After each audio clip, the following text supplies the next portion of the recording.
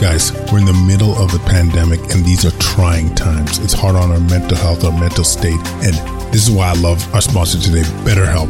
They're the largest online counseling platform worldwide. They change the way people get help with facing life's challenges by providing convenient, discreet, affordable access to licensed therapists. BetterHelp makes professional counseling available anytime, anywhere, through a computer, tablet, or smartphone. It's brilliant. Sign up today. Go to betterhelp.com/solvinghealthcare and get 10% off sign-up fees. Welcome to Solving Healthcare. I'm Kwadwo Karamantang. I'm an ICU and palliative care physician here in Ottawa and the founder of Resource Optimization Network. We are on a mission to transform healthcare in Canada. I'm going to talk with physicians, nurses, administrators, patients and their families because inefficiencies, overwork, and overcrowding affects us all. I believe it's time for a better healthcare system that's more cost-effective, dignified, and just for everyone involved. Qualcast Nation, this is a re-release of our episode with Dr. Adrienne Matheson dealing with childhood depression, anxiety, ADHD. And in this second half, we really get into how to improve our kids' well-being. What are the steps that we need to be taken? It's one of our most popular episodes, and I think during this time, there's a lot of value into hearing the challenges and the impacts of dealing with our kids' mental health. So without further ado, check it. Dr. Adrienne Matheson. One of the interesting things that you mentioned before the interview is that you've worked at several different places. Yes. And for whatever reason, yes, you feel that we're seeing more anxiety locally. So we're in Ottawa, obviously. Yeah. Maybe speak a little bit about that. So I have worked as a psychologist in 3 provinces, Alberta, BC, and now Ontario.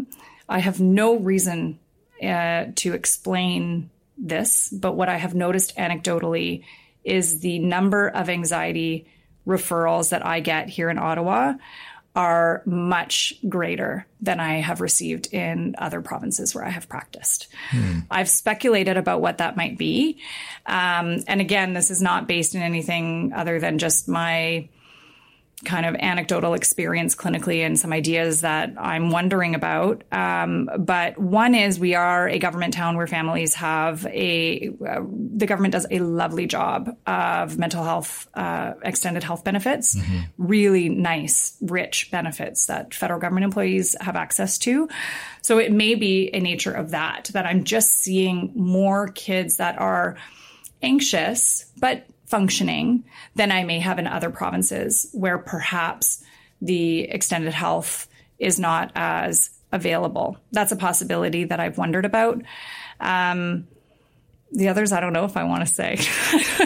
We can edit it out if it's that controversial. No, I think the reason I'm hesitating in saying it is because I actually don't know if this is true. It's speculation. Is speculating that we particularly where my office is located in Ottawa, we have a very white collar society where there's high education levels, many families working outside of the home, like both parents working outside of the home. There is sort of an innate pressure towards academics that I see here. Not overt pressure. I don't see parents coming in and saying like, I want my kid to be the top of the class. In fact, I can't think of one time I've heard a parent say that, but I'm wondering maybe just about the education level and kind of this push for academics. I mean, I don't know. I don't have good reason to explain it. I mean, I think... Actually, I have one other idea. I'm going to interrupt you. Yeah. The other thought that I have is it actually has nothing to do with the location and more just the time. So more awareness? Yeah. And also for the reasons that we've described around, accessibility to technology and overscheduling and all of these things that over my career, which happens to be over 3 provinces, it has increased where in Ottawa, I just happened to be here at this time. Yeah. I mean, it's obviously going to be hard to pinpoint, but I think it is worth mentioning, because there are things that make our city unique, like the fact that it's very government. Yeah. I think 70% of people are tied to the government. And so increased benefits, more white collar. Like I grew up in Edmonton. You grew up in Lethbridge. Much more blue collar, and less education. So I know it's just speculation, but I do think there is value of raising the issue and just having some thoughts around that. So that would be a good dissertation project. So if there's any students out there, they can look at it. And you're willing to supervise? I absolutely will supervise. Wow. Yeah. I also just wanted to mention about Edmonton for a moment. When I was working there, I worked at a place called CASA, which stands for Child, Adolescent, and Family Mental Health. The acronym doesn't make sense. I thought I was having a stroke. No, you may have had a stroke, but also doesn't make sense. The reason I mention that is I saw several families in Edmonton who moved from other provinces to be able to access the public services that were available at CASA. So I'm giving a big shout out. We had a team. It was primarily publicly funded. There was private donation, like there was fundraising from the private sector to support the organization. But we had a team where we would see kids 0 to 5. There were 2 infant and preschool psychiatrists that were leading the team, and then a whole team of psychologists, social workers, nurses, and occupational therapists to support these families. And it was free for families. Yeah, it was unbelievable. And we supported children from 0 to 18. So my team didn't, but we would then refer to school age services, which would the assessments that we talked about earlier. In fact, I have somebody joining my team who worked there is going to be doing assessments for us, where they would do the assessments. That's covered. They had access to psychiatry. They had access to therapy, all within a collaborative community service, which I would love to talk a lot about, because that's the answer that I think my answer to your question about healthcare and where the problem lies is really about this collaborative community service-based mental health support, which is linked very strongly with avoiding future involvement with hospital justice. We should talk about that. Well, first of all, just hearing that, like I didn't know that about CASA and some of the initiatives in Alberta, and in general, I do find Alberta's not a have. I don't know. Not. Is it still? I don't know what it is. At the time I was there, it was a have. A have. Yeah, province. And so I don't know if that's still the case. But I've seen other services like similar, like in terms of mental health resources that some other provinces didn't initiate or didn't have the resources to implement. But I think it's a good segue into. I want to talk first before we segue into something about why I think ADHD is prevalent, because I haven't talked about that yet. Okay. Can I do that? Yeah, you could throw down. Talk to me about why ADHD is prevalent. Okay, I'm jumping all over on you. I'm sorry. I'm making a personal note. Okay, make a personal note, and then I'll stop my type A-ness in just a moment. Yeah, but I was going to say, why do I think we're seeing? Because as I said, our primary referrals, I would say at this point, are these anxiety symptoms that we're seeing, and also ADHD symptoms. The reason I want to go back to it is because of the early academics. I want to scream it from the rooftops. Yes. Right? So we are getting referrals often for young boys, but it's for girls as well, that are impulsive, hyperactive, and distractible in school. They do not have anything wrong with them. I'm doing air quotes. It's just that there is a lack of fit between where they are developmentally and what the expectations are in a traditional classroom. And those expectations academically are getting earlier and earlier and earlier and earlier, which is not based on the developmental literature. That is based on political decisions. Convenience. Yeah. So I, for example, have a child who will be 3 next well, actually next month, but next year she is set to start junior kindergarten here in Ontario. That is a unique thing in Ontario. We keep going back in to Canada. It's the only province, I think. Unique thing. Yeah. In Canada to Ontario.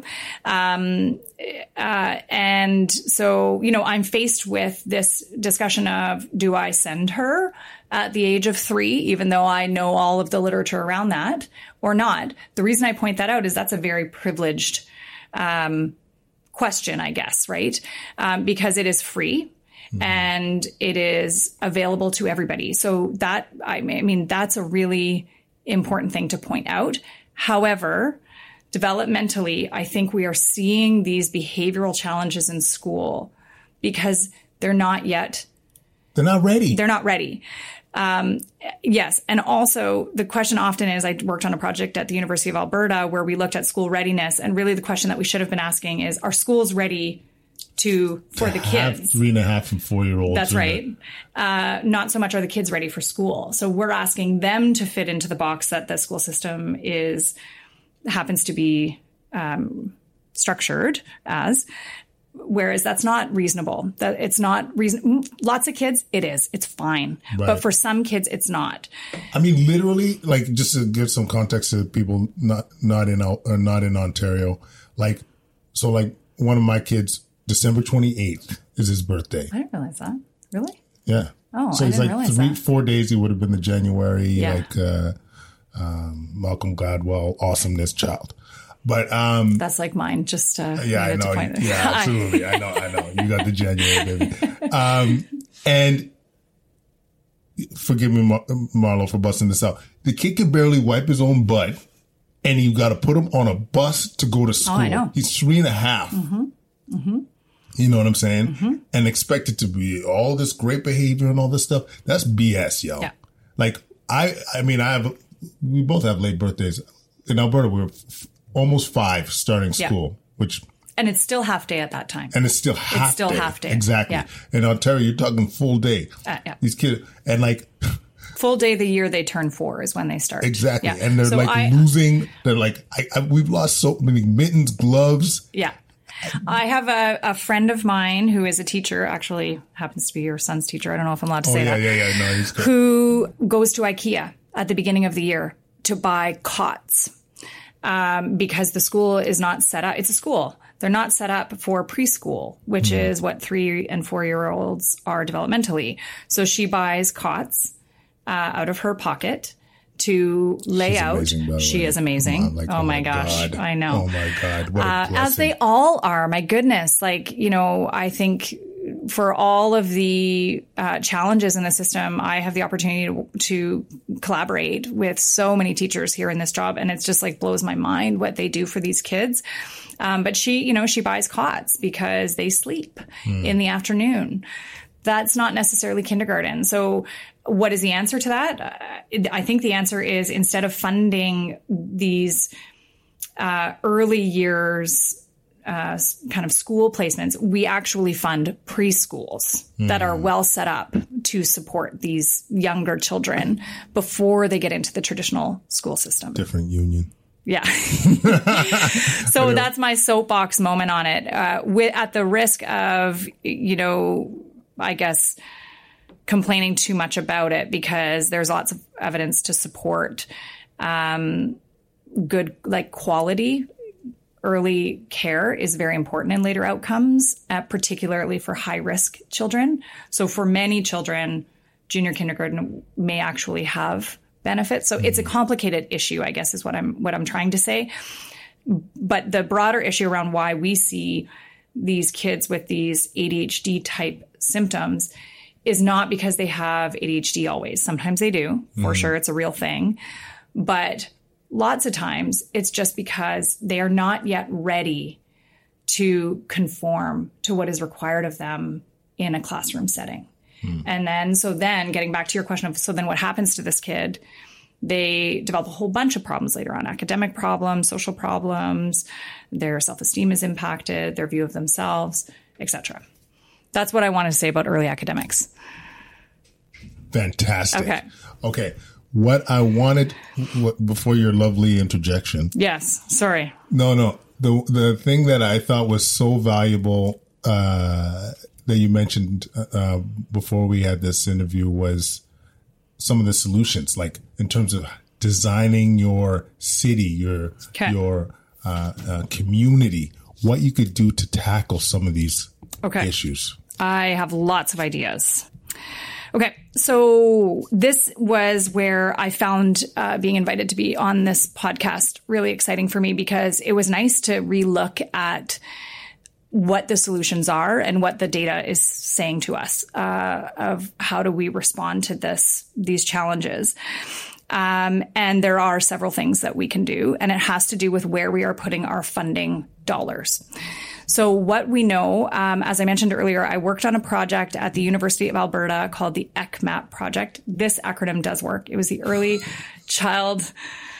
Actually, it doesn't work. You gotta get it right, Early Child Development Mapping Project. Okay. And what we did was across the province, and this is in several provinces across Canada, mostly out of BC is where it started, I think, with the HELP project at UBC.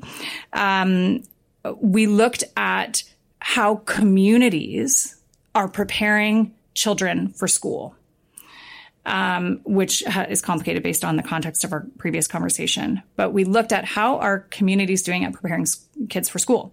What we learned is that communities where there were resources, and I can tell you specifically what those resources are if you want me to, but things like access to primary care people, that's GPs, that's nurses in the community, that's social workers, greater access to those types of services, libraries, community centers, community engagement, the amount of events that are happening in the community, all of these factors in the community better prepared children for school. We were using the early development instrument, looking at school readiness on various factors of school preparedness. So all of that to say, in terms of solutions, I would argue, as a person that works with young children, let's put our money into communities so that at a community level, we can support our children in healthy development, helping moms have, and all of this is supported in the literature, helping, like having nurses come in and doing pre and postnatal education and care for moms, having access to good quality preschools has a huge impact on healthy development.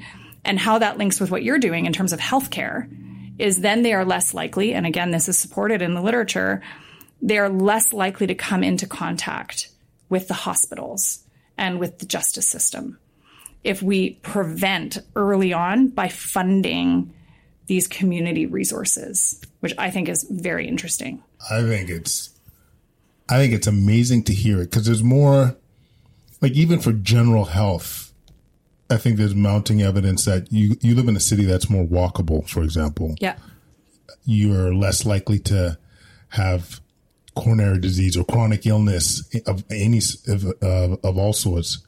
And knowing that creating a more healthy environment produces better child experience, better child readiness for school, yes, healthier mental and physical health.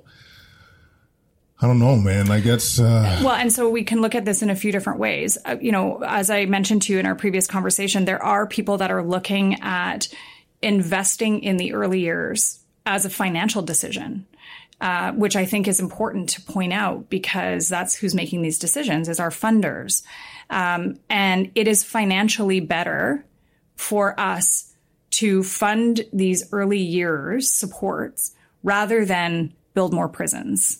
Oh, yeah. And our hospitals, you would be able to speak to this, are overrun. I know we have CHEO here and they do an amazing job. We do have community supports in Ottawa, like Crossroads, for example, where you can go in as a walk-in patient and get this community care that I'm talking about, this primary care right in the community. We do have access to those things. But for a family to get Crossroads to come into their home, I'm speaking without, this is anecdotally just talking to the families I work with here in the office. I haven't checked this, but the wait is significant, like probably a year.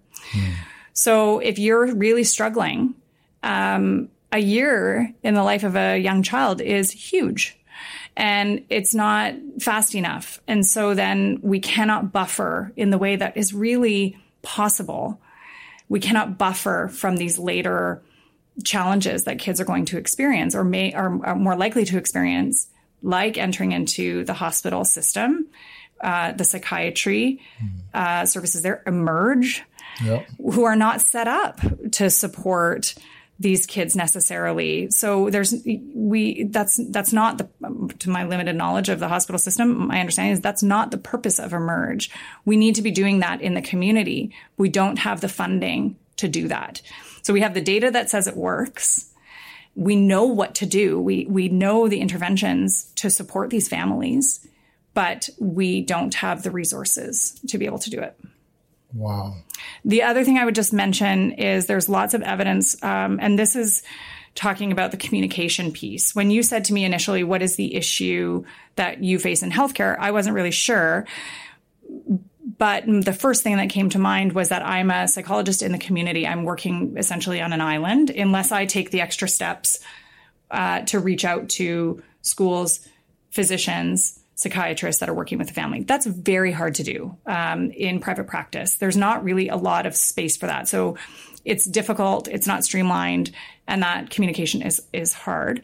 The reason I come back to that is because there is evidence to suggest that communities that have collaborative care, meaning streamlined service between health and education and community, we have shown that the trajectories for those children are better, meaning healthier developmental outcomes for them, less likely to be involved in the hospital systems, less likely to be involved in the justice system, if we can integrate our services early on. So, like, the evidence is there. The evidence is there. 100% the evidence is there. Yeah.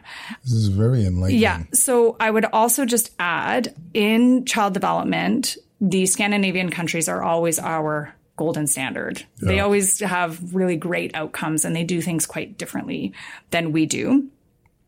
So interestingly, on this same note, just to look at what's happening internationally, we looked at Finland, where in, I think it was 2010 to 2015, Finland implemented a policy to emphasize the development and the use of community mental health services in primary care. So what we're talking about, access to social workers, school counselors, nurses, psychologists at the community level.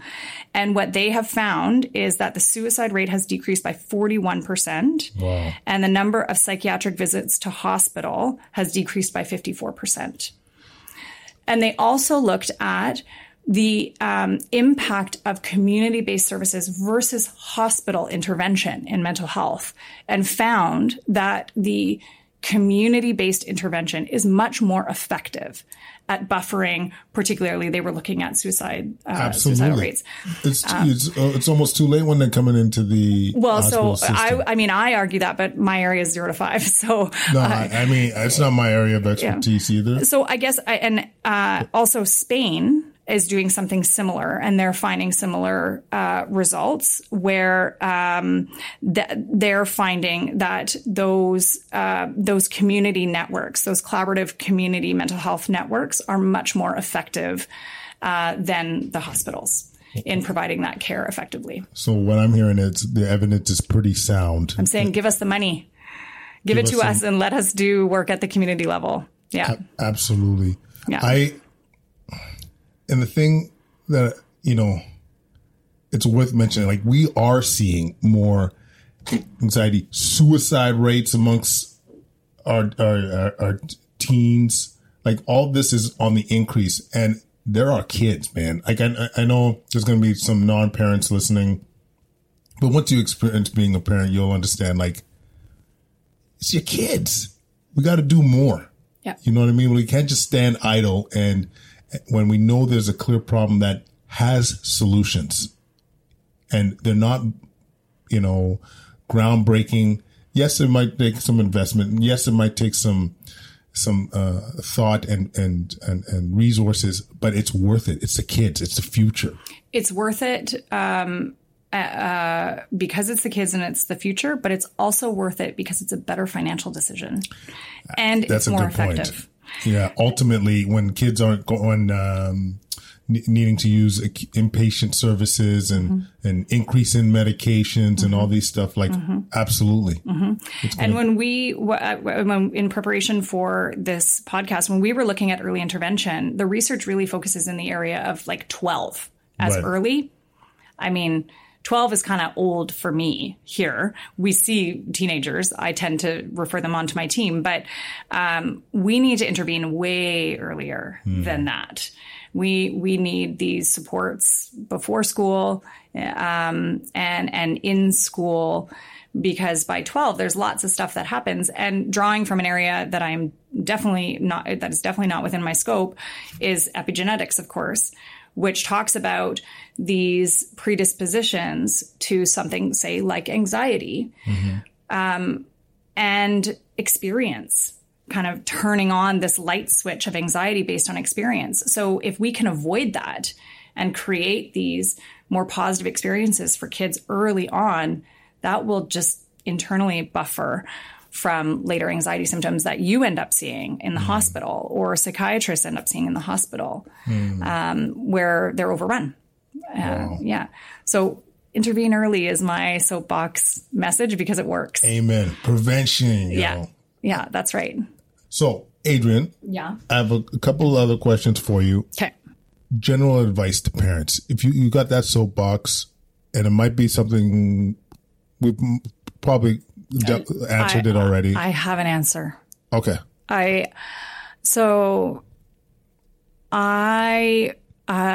We have said it before, but I'm going to say it as many times as I have the opportunity to say it. I really, really, really believe that kids are wanting to do well. And I think if we shift our thinking in those early morning battles to get to the kid dressed, and the letters from school about misbehavior, or the difficulties with learning, or homework battles, or bedtime battles, or social problems, all of those things, I truly believe kids do not want to experience. They tell me that I ask them.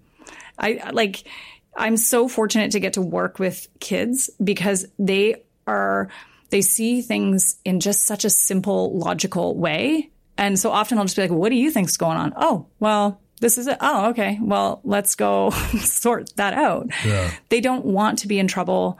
They want to do well. They want to transition from one thing to another. They want their parents to be proud of them. Truly, without exception, without exception, that has been my experience in working with children. So what I think parents can do is access support, even though I've talked about the barriers. There is support there. We, as my family, even though this is my job, we access support around parenting and for our children. It's so important to get some ideas and some perspective on how to make things as healthy as possible in our homes. But on a broader level, even without accessing those services, is really just to understand that it's not they won't do it. It's that they can't do it.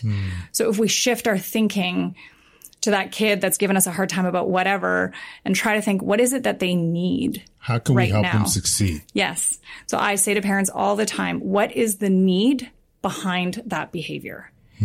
If they're lying to you, it's one I hear all the time. Okay, sure. We could punish that, I guess. But the bigger and more important question, I think, for parents is, what is the need behind that behavior? Why did they not want to tell what they did?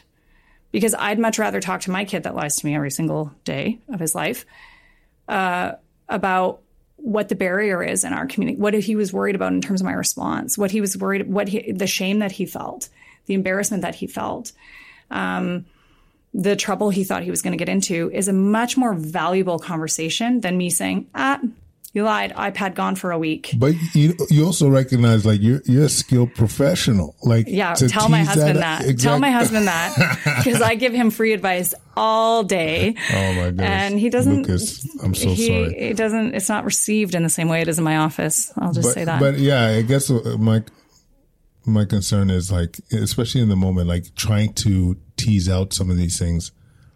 You know, I don't. Okay. The other thing I say to parents all the time is to stop talking. Yes. We talk too much. Kathy.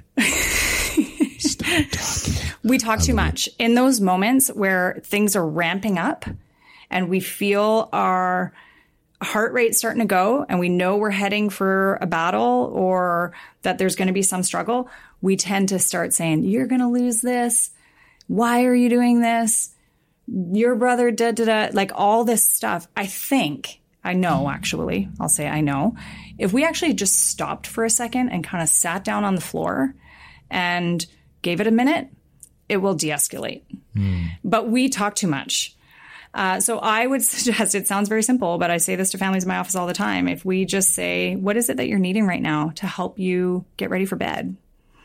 And really manage our own regulation around it so that we can co-regulate our child, things tend to go better. So basically, I should stop taking off my shirt in rage. That's right. And we would advise throwing it into the crowd. We would advise that. I'm gonna stop. That's Boys, a general. I feel very safe providing that advice, even though you are not a client of mine. Okay. I will free advice. Yeah, I will provide that. Doing the show. Okay, shirts stay on. Yeah. No, and I'm making it sound very simple, and it's not. And I'm a parent of 3, and I lose it. In fact, my kid just told me this morning I parent with a red face.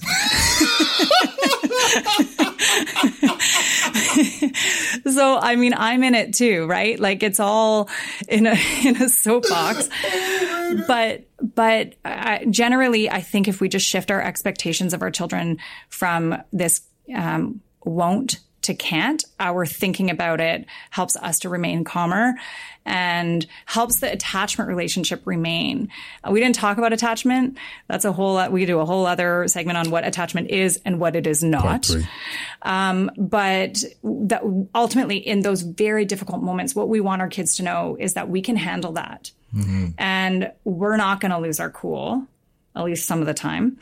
And we're going to help them through their struggle rather than shaming them for their misbehavior. They're not misbehaving. They're struggling. Yeah. And that's at any degree of challenges that I see here from the kids with very severe OCD or oppositional defiant disorder. Same thing. It is to a greater degree. And we see those kids absolutely, or the kids with severe ADHD who are on the roof. And my suggestion to them is calling the police because their kids on the roof. Like I get that these are very real problems that families are dealing with. But as a fundamental belief, if we really change our thinking to them as struggling little people that are learning and growing rather than kids that are giving us a hard time, it just changes our internal dialogue and our perspective, our bandwidth to be able to cope with some of those challenges. And it maintains that attachment relationship, which, one more soapbox, is so important in 1,000 different ways that I won't even go into. But there's so much evidence to speak to the importance of the attachment in those early relationships. Wow, I feel inspired. To be a good parent after leaving this, being more present and making sure the kids not know taking your shirt off. No more shirts off. Yeah. I'm not promising that. Yeah. Totally. But no, definitely I think we all have work to do. Agreed. I'm with you. 100%. Yeah. Can I ask you some questions? Yes. You get to ask questions. So you are in my office, as we said at the beginning, and this is a child therapy office. So as you can see all around you, we use play therapy. I am a play therapist, which essentially means that, talking about all this serious stuff can be fun. And we use a lot of representational tasks to help us understand. So, for example, you'll see over there a sand tray and a whole bunch of characters. So I would say to your child who comes in, build your world for me. So what I get to learn is, how do they represent you? Are you a panda? Oh, that's cuddly and silly. Or are you a T-Rex? The child hasn't had to tell me anything, but I have a really good understanding of their perspective or their perception of what's going on. Who is in the world? Who makes it into the world? New partners, for example. Siblings, do they make it into the world? And where are they in the world? And how do they represent themselves? Are they a unicorn with, people all around? Black unicorn. A black unicorn. I actually don't have a black unicorn. I only have a white one. Noted. Or are they a bunny? So if they're struggling at school and I ask them to just build recess for me, where are they in recess? Who is the unicorn? Because that's who we're going to end up talking about. Are they off to the side? Are they in the group? So it's just kind of fun ways of understanding what we do here in the office. It's fun. Kids love it. They don't need, I'm not sitting with a clipboard asking them about their deepest, darkest secrets. We're playing. Another one is feelings Jenga, which if we had more time, I would make you do, where you just play Jenga and every block has a feeling and you talk about a time that you feel that. So they've just played a game of Jenga, but I have a really good understanding of how they see themselves, how they see their experiences, and then we can work from there. So even though you're a fancy doctor now. No, I ain't nothing fancy about me. No, you save people's lives and all of that. However, I have seen you in many occasions with the maturity level of a child. So I thought it would be fun to have you do a small task. I am ready. Okay. So these are random questions that I have not selected randomly. They were selected purposefully for you. And I had a very hard time because I want to ask you all of them. Okay. But I'm going to choose just a few. These are questions that I will often ask older kids that are having a hard time talking, or we're not really sure what we're talking about or what's going on. Or to help them warm up. And these are also questions that I will often bring to parties. So you can imagine how fun I am. I can imagine how fun you are. I know. So, absolutely. Okay. First question, Dr. Kermentang. How would your friends describe you in a few sentences? Oh, wow. Right? This is a tough one. How would they describe me? So these are the people closest to me. You can decide. Okay. That will have meaning that I'm interpreting. Okay. It doesn't. No. You decide. You decide. They will, most of my friends, I think, would describe me as funny.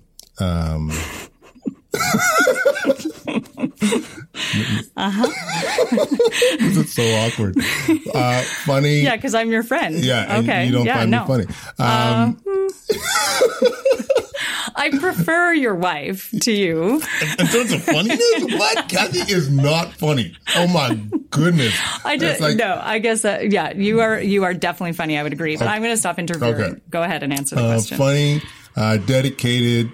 I think most of them would agree. Good father. Family means a lot, and present. Like, I think if my friends need me, yeah. They don't have to, like, I would hope they don't have to ask twice for anything. Like, if they need, someone to talk to be present with, whatever it might be, they could rely on me. I agree with that. You have done that for me on several occasions. That is very true. One of which was when I sent you a photo of my child's urine. It made the podcast. I know. So I wanted to just share with your listeners that that's normal. That somebody would ask their friend. But I was telling you the pee was fine. I know, but I felt over time you needed to verify that with several photos. I did not need to see more photos of pee. I was like, he was fine. That was private. And I feel I need to share I didn't that the person that sent those photos is a very normal person that had concerns. Air quotes. Okay, so I've picked more, and you can play whichever of these you want or you don't want. What advice would you give to yourself 5 years ago? 5 years ago? Yeah.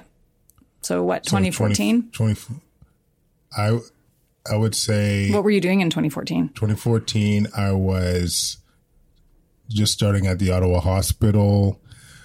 I just was almost completed a master's in health admin, but still trying to find my way in terms of work-life balance, where my career was going to go. So I think if I think about it career-wise, I would say my advice is just believe in yourself. Like, you have a vision and you see it materializing, you feel it materializing, have faith in it. Don't doubt in yourself, and things will be okay. In terms of like other general stuff, don't sweat the small stuff. Like, life is short. Like, I think you and I have both experienced loss and within the last 5 years, and it really makes you appreciate how vulnerable life is, and so, you know, I'd say if you want to do something and you have the capacity to do it, just do it. I like it. That's why we're here, actually. What is the kindest thing that someone has ever done for you? Oh, wow. Kindest thing. I don't know if this is the kindest thing, but there's two stories I have off the top of my head. One was, I was a resident second year, and it's like 4 a.m. and we're getting hammered, like consult after consult, and sick patients on the floor. And I think I was visibly stressed. And this nurse, I think her name's Denise, an emerge nurse, brought me over without me saying anything. She brought over a peanut butter and jelly sandwich. And I could have cried at the time. I picked her up, hugged her like it was, like I've never seen, like, like it was, I just gave her a big hug. And I was just like, this is so kind and so meaningful. Thank you. And, that was one. And the other one. I love that one. It's just, I mean, it's probably not the kindest, but it's off the top of my head. And then the second one was, actually, well, no, I'll just leave it at that. Oh, okay. It's not the megaphone? I thought it might be because did your wife not give you the megaphone? A lot of people don't know this about me, but I own a megaphone. And my wife bought a megaphone for me. It was over 10 years ago, my first megaphone. And you ask yourself, why would anybody own a megaphone? And I would say, it's a reasonable question. Why don't you own a megaphone? Okay. Like, this is how you produce some authority in your community. So you know we've tapped into something there. Tell me, if you see somebody with a megaphone shouting out some commands. No, it's you. Like, some guy no one else has that. Speeding in the residential area, and you go, yo, slow down. Okay. Guaranteed they slow down. Yeah, probably out of shock. Yes, but it's all good. And okay. You're just creeps because every time you leave our house, I bust up the megaphone. There is, yeah. I've had to explain it to the children, and neighbors, it's a thing. Yeah. She does not have syphilis. Sorry, don't worry about it. Okay, 2 more questions. What have you witnessed that has strengthened your faith in humanity? What have I witnessed that strengthened my faith in humanity? I would say the work that I see every day amongst our palliative care group, like especially the nurses and the social workers. And then some of the work I've seen at the shelter downtown for the homeless, the people that give their time, volunteer their time, taking care of people that have no relation to them, and really securing, like creating an environment where these folks feel secure and safe, and someone that listens to their concerns. I think when you see that, it's hard not to have faith in humanity. That is true. Okay. Oh, I'm having a hard time. One more. Okay. What was your childhood dream, and has it changed? So there was 2 dreams. One was to make the show, be in the NHL. So that has definitely changed. But I still like watching my boy Connor McDavid. Right. Sup, Oilers. Okay. This is a year, people. The second was, I knew for a long time I wanted to be a doc, but when I was a kid, I wanted to be a plastic surgeon, which I still to this day don't really know why. But I went from being a plastic surgeon to a pediatrician. I know it's not politically correct to say it, but I love Dr. Huxtable. Watching the guy. No, you can't say that anymore. Yeah, I know, exactly. Yeah, but you did do a very serious Dr. Huxtable. Yeah, the cows, baby. You were that for Halloween one year. Yes, and many years ago. Repeatedly at Met Show. Never again. Don't worry. That was prior to the any knowledge of exactly. Disclaimer there. Yeah, thank you. And then I wanted to be a pediatrician, and then peds was not for me, and ended up doing adult ICU, which is definitely that, and palliative care, definitely my calling. Perfect. So I have 1,000 other questions, but I'll stop now. Absolutely. I think one thing I want to end with is a time where you felt your job was, you've done good. Where your efforts were fruitful and the client was able to benefit and they got to express their gratitude for your tender, loving care. All right. I'm really fortunate in this work, and I think it is because I work with children. Kids are really adaptable, and with the right support, they do better. So I get to see a tangible change in a child's functioning in their world and a family's functioning. I get to see that every single day. And so it's hard for me to pick a specific example of that because, as I say, kids get better with the right support. Like if people shift around them, they can do really well. And I'm so thankful for that.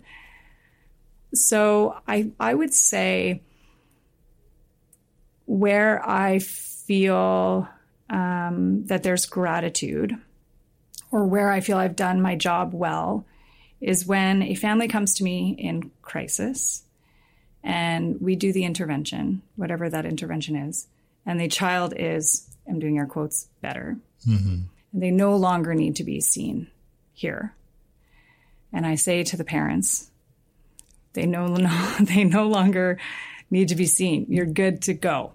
Yeah. And then often my sort of, my reward in that is they will say, no, I think we need to still come. And I'll say, like, you don't, but okay.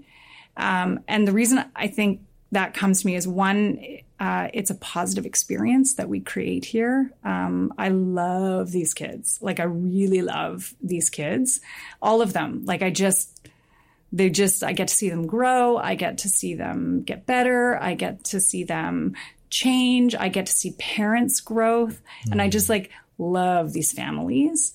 And so when they see this as a place that is not like, let's get out of here and get that part of our life over, but rather they see it as a place where I have become a part of their network and their community. And in some cases, their family. Yeah. I get pictures, not of people's pee, but I get pictures of, kids at their ballet recital when we have been working on anxiety or shyness, and they're up on the stage in a show, or tests. Like, kids bring me tests all the time, and I'm just my mind is blown because, first of all, this stuff is hard. Like when they get into high school math and stuff, I'm like, I don't know what you're talking about, but they're so proud. They bring their homework. They show it to me. I hear from families, like if we're working, say, on summer camp and the kids are scared to go, but they really want to, or hockey, speaking of hockey tryouts for so many kids that my whole kind of end of August, beginning of September is hockey tryout time here. That's what I'm talking to everybody about, because they want to do it, but they're having panic attacks in the change room. And then I get the email forwarded to me of that, they made the team or they didn't. And just that I get to be a part of that network, not as a burden, but as a benefit to the family. It just never gets old for me. No. And I really I feel so privileged that they shared those moments with me. It's pretty awesome. I mean, you're here because you do amazing work and you do a vital work and you leave an impression on families, kids, and it's lifelong. Yeah. And I hope so. I really hope so. You know what? I know so. And I think this is why it's important to spread the word on how important this stuff is. And I got to thank you, Adrienne, for doing this. I got to tell you, it's been a lot of fun. And, good. Except for those honored. Questions. I know. And I didn't give you any of the hard ones because I didn't want to see the ugly cry when you're on the podcast. Absolutely. And I cry uglily. The privilege is honestly mine. I'm so thrilled to be a part of it and, be part of such a cool initiative, but also with some, your guests have been interesting. I've been learning from the podcast. So I'm really excited to be able to be a part of it. Also, I've never heard you call me Adrienne before. That's true. Eh? That was very official. Yeah. I have a nickname. I have a nickname, and it's not. And I've never heard Quadjo call me anything but that. But there you go. We're being very fancy. There we go. Very Thanks, professional. H. Yeah. This is awesome, and we're going to do this again. Good. Thank you so much. Wow, how was that? Thanks for tuning in for our episode with Dr. Adrienne Matheson. In terms of lessons at an administrative level, early intervention works. We need the infrastructure and the policy to make it happen. From a clinician level, intervene early. That's when we're going to have the most impact on our kids. And lastly, from a general public point of view, let go of the reins when we're dealing with our kids. Let them be free. Kids sense our anxiety and it's wearing. And remember, we need to let kids be kids. And as Dr. Matheson mentioned, kids want to be good. I want to let you know about a couple resources, a couple books that were recommended by Dr. Matheson. We got The Whole Brain Child, and we also got Raising a Secure Child. We got links to those in the show notes. And as we talked about earlier, if you go through the links, it does actually help support the show. We have become Amazon affiliates. There's also a link to an Audible subscription, which also supports the show. So if that is your huckleberry, there's links to that. Otherwise, you could reach us at quadcast99@gmail.com for any comments. At Twitter, we're at Quadcast. You could find us on Facebook, like that page. And we just opened a YouTube channel. Bling, bling. Anyway, guys, thanks so much for listening. I can't wait to connect with you next week. Peace.